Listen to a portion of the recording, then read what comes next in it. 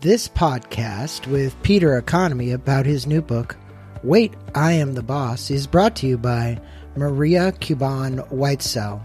She is the author of a new book entitled You Can't Do It Alone, A Widow's Journey Through Loss, Grief, and the Life Thereafter. Please join Maria and Greg on podcast 790 as they discuss Maria and Sean, her husband's personal story as they battled Sean's glioblastoma. Her heartwarming story takes you through the ups and downs, and you'll learn what is necessary to cope and comfort their 5-year-old son, Gus, through the whole process. Her book is emotional yet filled with practical advice for anyone dealing with the prospective loss of a loved one. If you want to learn more about Maria, her book, You Can't Do It Alone, and their personal story, please go to www.mariaquuiban.com. I hope you enjoy this wonderful interview with someone whose words can comfort and support caregiving for someone dealing with life-threatening diseases. Now, please enjoy this featured podcast with Peter Economy about his new book entitled Wait, I Am the Boss. Welcome back to Inside Personal Growth. This is Greg Voisin, the host, and hopefully I ask you questions in a very engaging way and Socratic method. So let's see if we can pull that out of you about the book.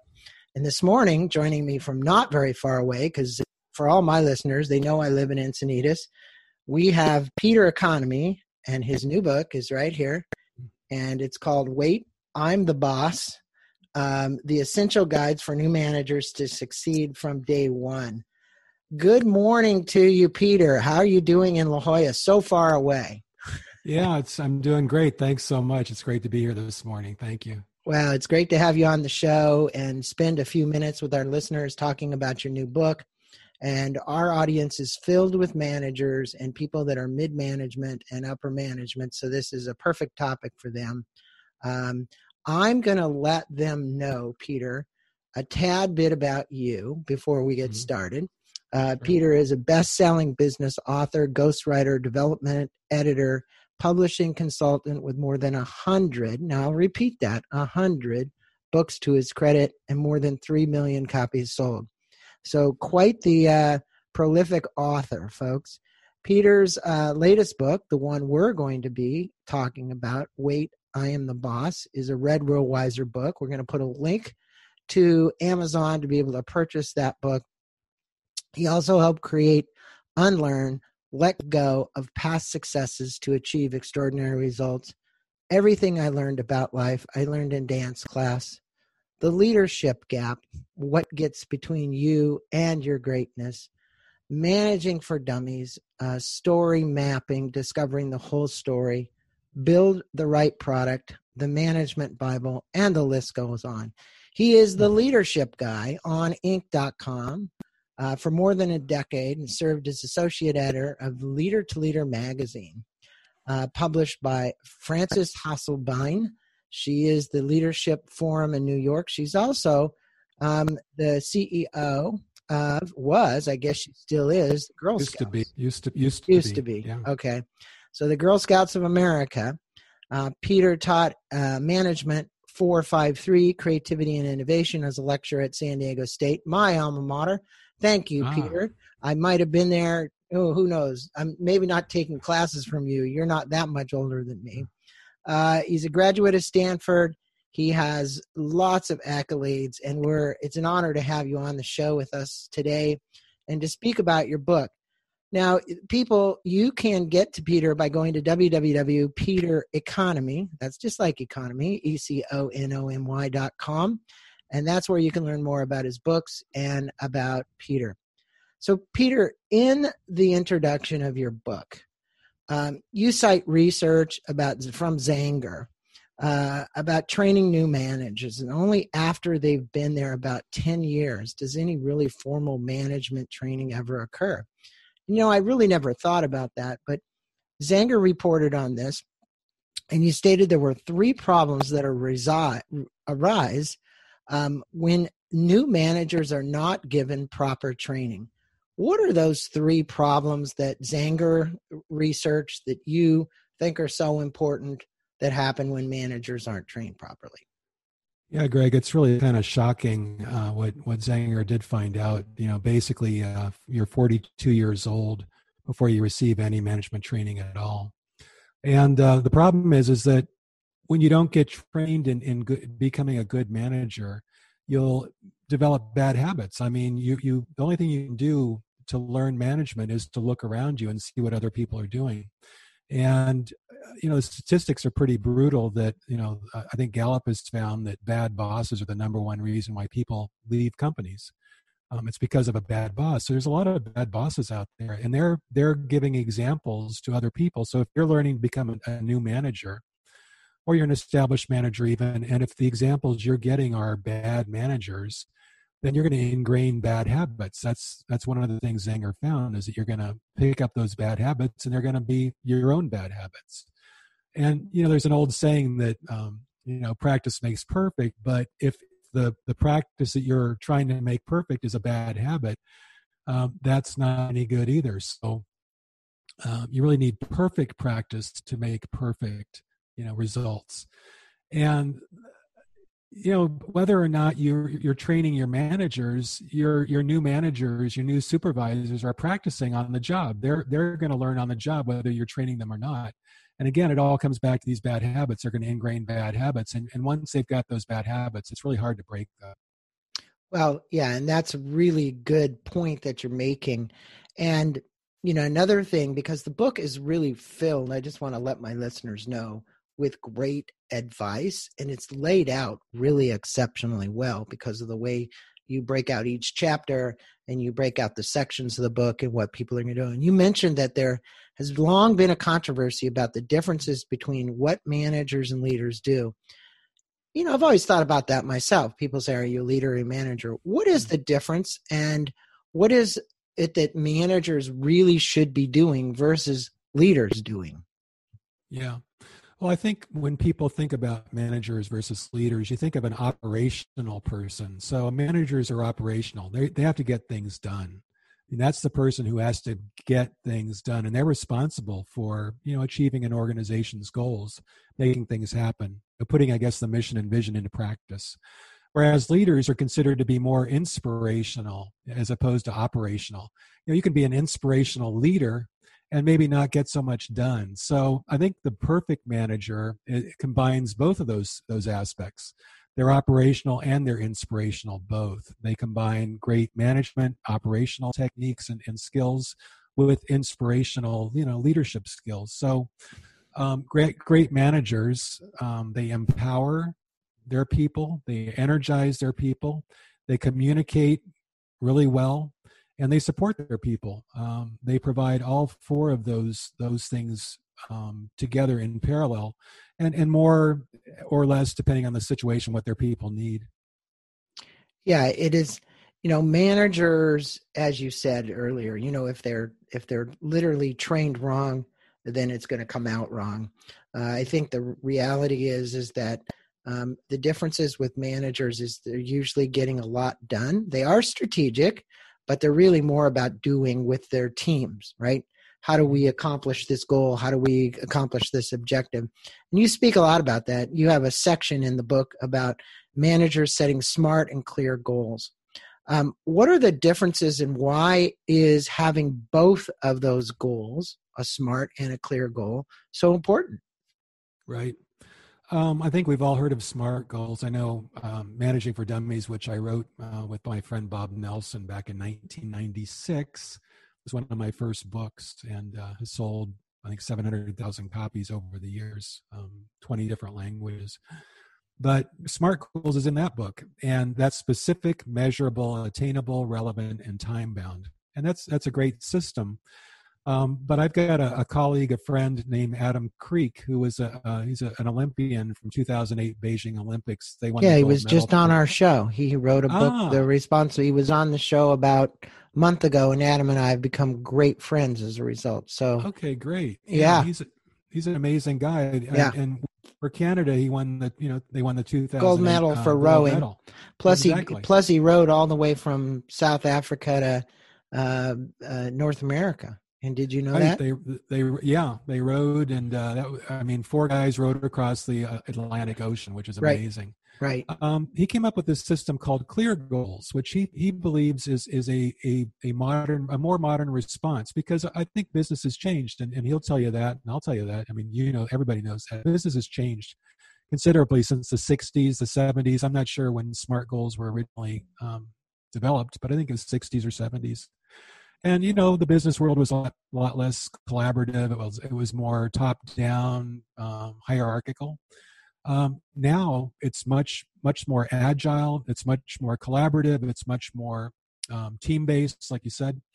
So Adam Creek's idea was for these clear goals, which stands for collaborative, limited, emotional, appreciable, and refinable. So it's much more agile, much more keyed to an environment that's changing all the time, and changing much more quickly. And you've got to be able to shift your goals and adapt quickly. That's basically the basis of that. So I think both approaches work well, and you can use both to develop goals. Yeah, I would agree with you. And I think that it's a blending of those. It's kind of a synchronicity of working between the two. You've got to have both. And the goals for managers in the workforce is really cooperation with their workforce and accomplishing common goals and milestones. And sometimes these goals are not achieved, and we need to ascertain why and do performance reviews, because, hey, if somebody isn't reaching our objectives or our goals, we have to do performance reviews. And even performance reviews, Peter, have been thrown out by many big companies by peer performance reviews. Adobe, for instance, with 9,000 employees, uses peer performance reviews. What's the importance of these performance reviews in your estimation, and how would you go about doing performance reviews? Right. Well, performance reviews are incredibly important. And, I think there's a couple of aspects to that. Everybody needs to know how they're performing. I mean, you set goals with your people. I mean, you work with your people to set goals, and then you've got to hold them accountable, and they've got to hold themselves accountable to achieving those goals. And the only way that they really know if they're doing what they're supposed to do is when you give them feedback. I remember Ken Blanchard, years ago said that feedback is the breakfast of champions. And that's what, performance reviews are all about. Although I would also caveat that you should not wait until an annual performance review to tell your employees how they're doing, to provide them with feedback. You should be providing them with constant feedback all the time. But to provide an effective performance review, you've really got to set those standards and goals up front. That's the first thing you do. Then you provide specific feedback to your people. So, based on those standards and goals, provide them specific feedback on how they're doing against those standards and goals. And you prepare a written formal performance evaluation with your employee. You work through it with them. And then once you've developed that and work through it with them, then you set new standards and new goals. I mean, every 6-month period, every year, however often your formal process is, then you need to set new standards and new goals at the end of that review. Yeah, I've seen these performance reviews and actually been involved in many companies helping them put them together. And I've seen them morphed in so many great ways over the years. And I think it's exceptional when you actually have peer performance reviews. And, look, we're sitting here in the midst of a pandemic. Businesses are moving in different directions. We're seeing 30 million plus people unemployment. And the world of business is really changing, I say, at the speed of light. It seems like the ability to be flexible and adapt and change is really important. And with that comes learning. We all have to learn new skills. I'm doing another interview next week on ultra learning. What are some of the ways to create and foster what I would call adaptability, flexibility, resiliency, inside these companies, and also in the learning side, as far as learning is concerned? Right. Well, I think that good performance is based on learning. I mean, I think that, we do things well and we learn from that. We do things not so well. We learn from that too. We learn lessons from our successes. We learn lessons from our failures. And the key for, I think, any manager to provide an environment that's suited to learning is to eliminate the fear that goes along with making mistakes. You've got to create an open environment that welcomes employees to try things, to do new things. So many employees are at the front lines. They're the ones who actually see what customers are doing. They're the ones that know if your products, your services are providing value to your customers. And if they're not, what can be done to change that? So, managers need to create a what my one of my colleagues calls a safe to fail environment. It's got to be, you got to provide that safety to your employees to eliminate the fear they may feel to try new things and to learn lessons, which are critically important. Mm-hmm.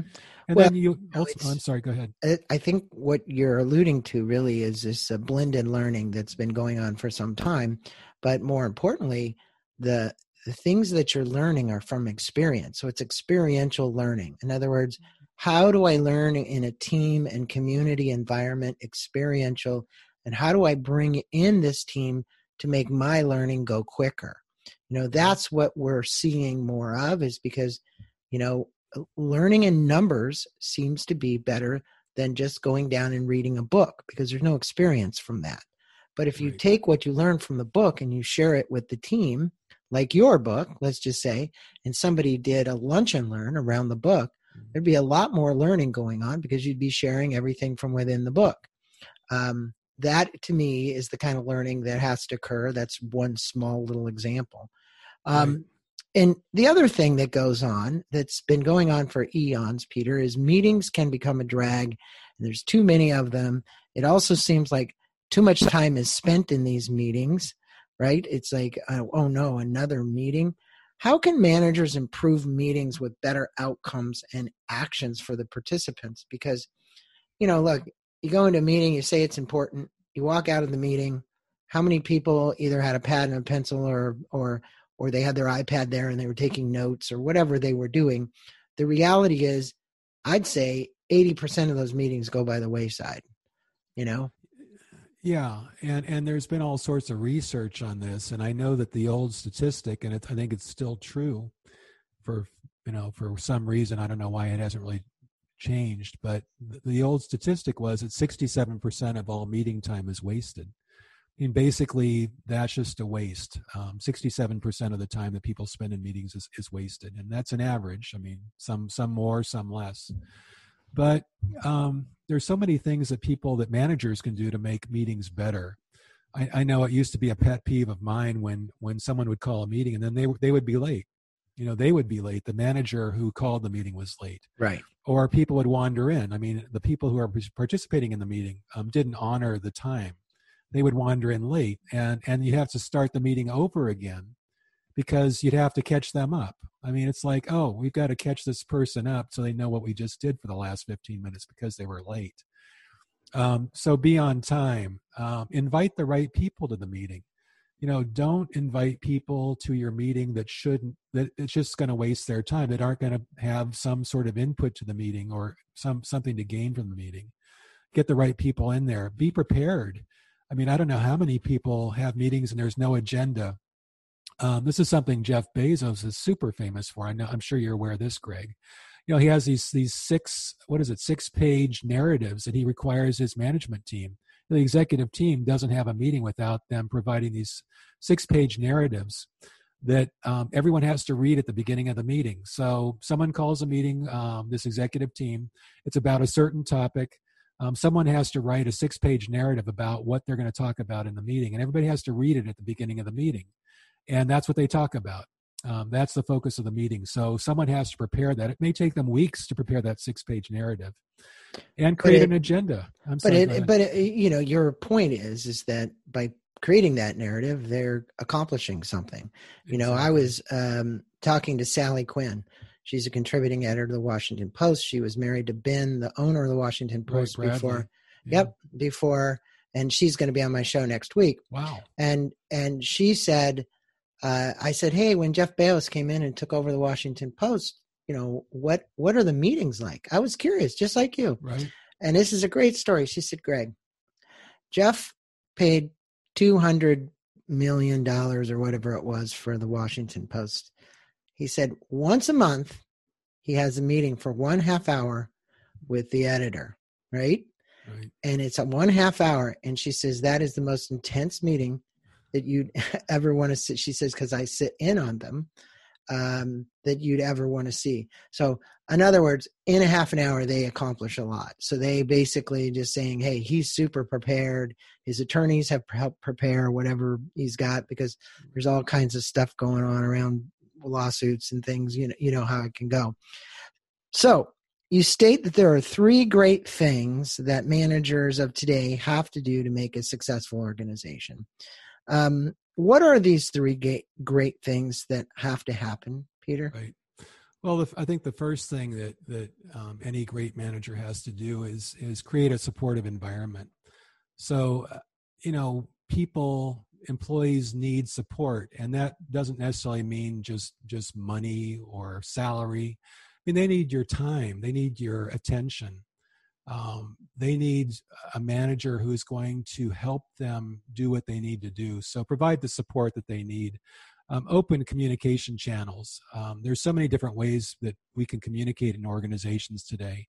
All sorts of new platforms, from Zoom to all these different things. Slack. I used to use Slack on Inc.com. We would communicate with each other on Slack. Email, websites, Twitter. There's so many different ways to communicate. So open those channels, communicate widely. And I think particularly when you're in a crisis situation, you mentioned that we're in this COVID situation right now, and that, managers need to communicate more than ever in a situation like this.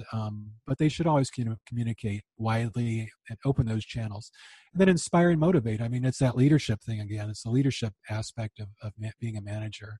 Inspire your people, keep them motivated. Don't do things that demotivate them. Do things that get them excited about the mission and vision of your company. Do those things. Well, look, that's always been an issue. And, to be successful, they need to do that. They need to have a vision. And so one of the things that always is a problem, it's the 100th monkey theory. It's around delegation. Now, how many times does it make it back to my desk? And for managers, that's a big one. Not finding the right person to delegate it to, or the person that it doesn't have the right job skills, they don't perform it properly. Right. But delegation and delegating is so important. What tips do you have regarding delegation to our new managers who are out there listening to this podcast? Right. I think the number one thing is to delegate. I mean, I think the natural reaction for many managers is to keep the work themselves. And I was guilty of this when I was a manager. Every time I had something to do that I was asked to do by my manager, I would go through this thought process. Should I do this myself because I know it'll get done right and it'll get done very quickly? Or should I hand this off to one of my people where I'll have to train them to do this? And it may not get done well the first time. I may have to go through it 2 or 3 times. So I think sometimes that my own natural reaction was to go ahead and keep it myself because I knew I could get it done quickly and well. I think the first thing any manager has to go through is to delegate, decide to delegate, commit to delegating. And it's such an important thing for any manager to do, because that's how you get work done is through others. That's the typical definition of being a manager, is getting work done through others. And you do that through delegation. But communicate what you want done, communicate what your employee's supposed to do, provide the context that tells them why we're doing this and why is it important, why is what they do important in that. Agree on the standards that you're going to hold them accountable to, give them the authority they need to do the job, and then provide them the support to do their job. And then get a commitment from them. Ask them to commit to it, and say whether or not they're going to do it. And if they commit to it, then hold them accountable. As I was saying, if they can get it done, because that is a key factor. You'd rather have an employee say, hey, look, this is too complicated for me. This isn't a task I can perform. Right. A lot of them. Or you want them to stretch, and you say, hey, this is a stretch for you. I understand. Work with your other colleagues to accomplish this because I believe you have it in it to do it. Those are ways that you grow the skills of those employees who maybe don't have those skills now. But, you were asked by Frances Hasselbein, the CEO of Girl Scouts, to update a book that Peter Drucker wrote called The 5 Most Important Questions You Will Ever Ask About Your Organization. That's really fascinating because Drucker is a longtime business management expert from the Claremont colleges where I used to live. Right. And what are the 5 most important questions that Drucker asked? Well, the first question is, what is our mission? So what is our company and what is our organization doing? So what is our mission? Second question is, who is our customer? And believe it or not, sometimes people aren't clear on who the customer actually is and why they're important. The third question is, what does our customer value?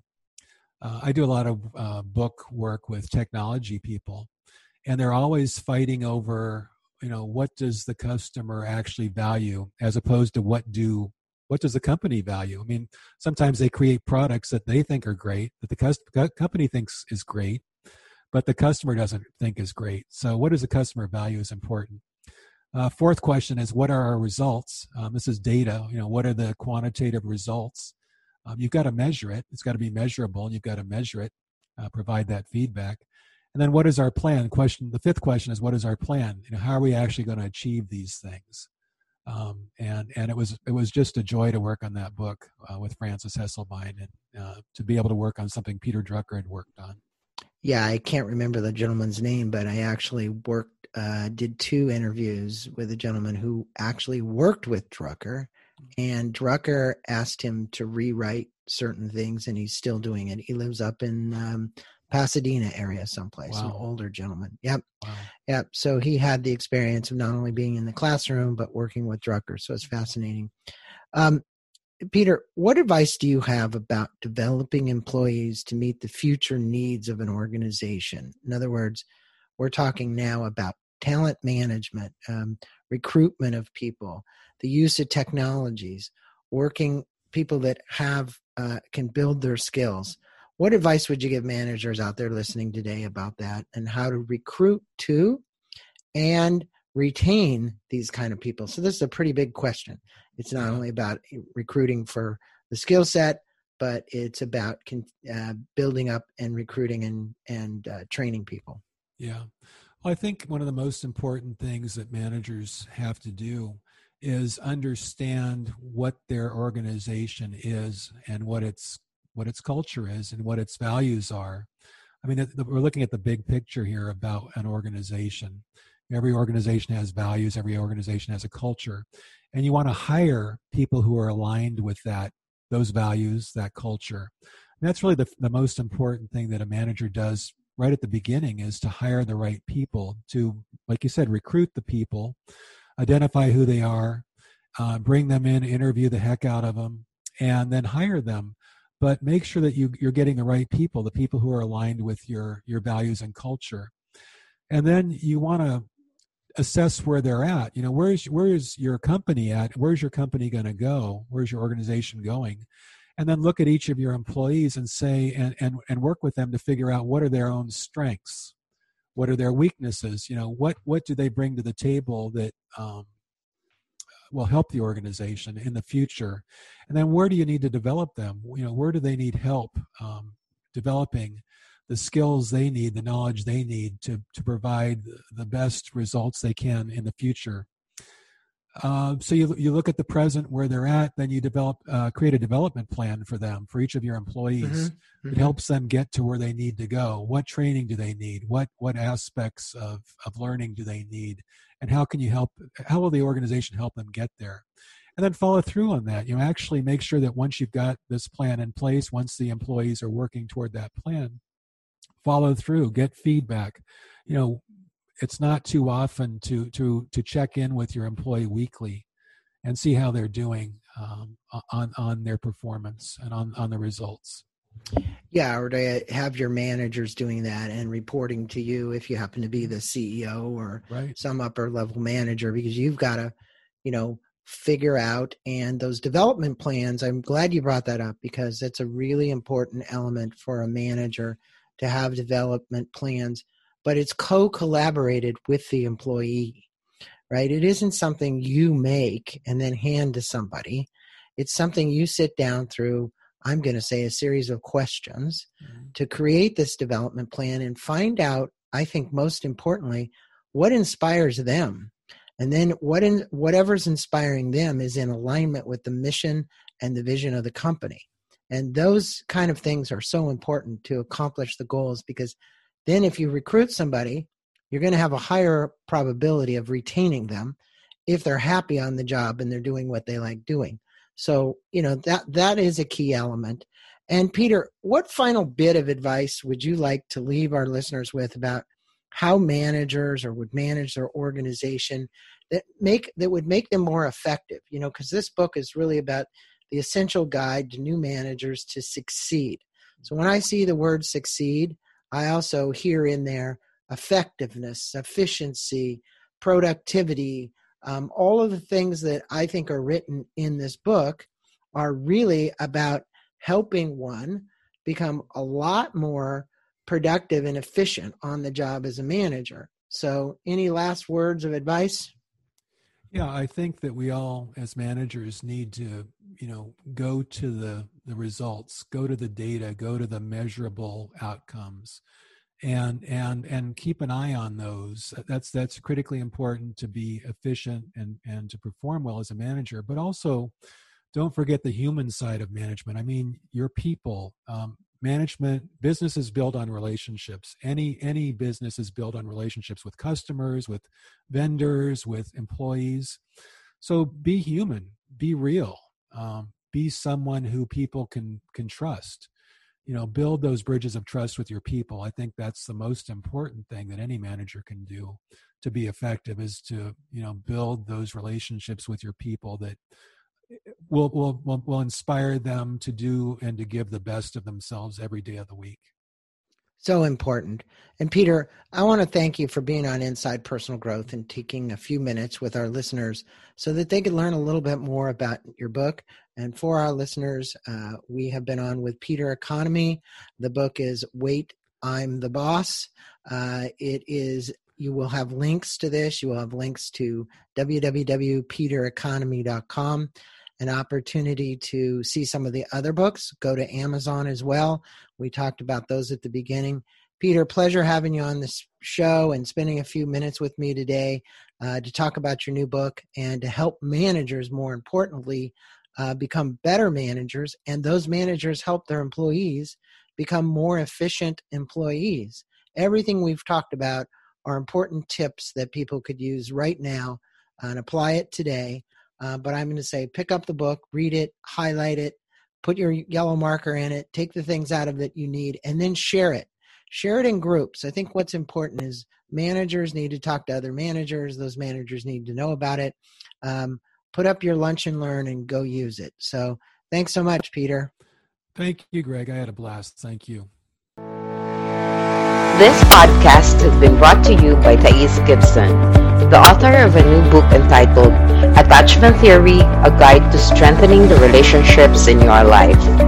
Please listen to Thais and Greg on podcast number 789 for a lively dialogue about the 4 basic forms of attachment styles show up in your relationships, and more importantly, what you can do to better cope and change how you personally show up in all your relationships, thus improving the quality of your relationships. If you want to learn more about attachment theory and Thais Gibson, please visit her website at www.personaldevelopmentschool.com, where you can explore courses and learn more about Thais Gibson. Thank you for listening, and I hope you enjoyed Greg's interview with Peter Economy about his book, Wait, I'm the Boss, on podcast number 791.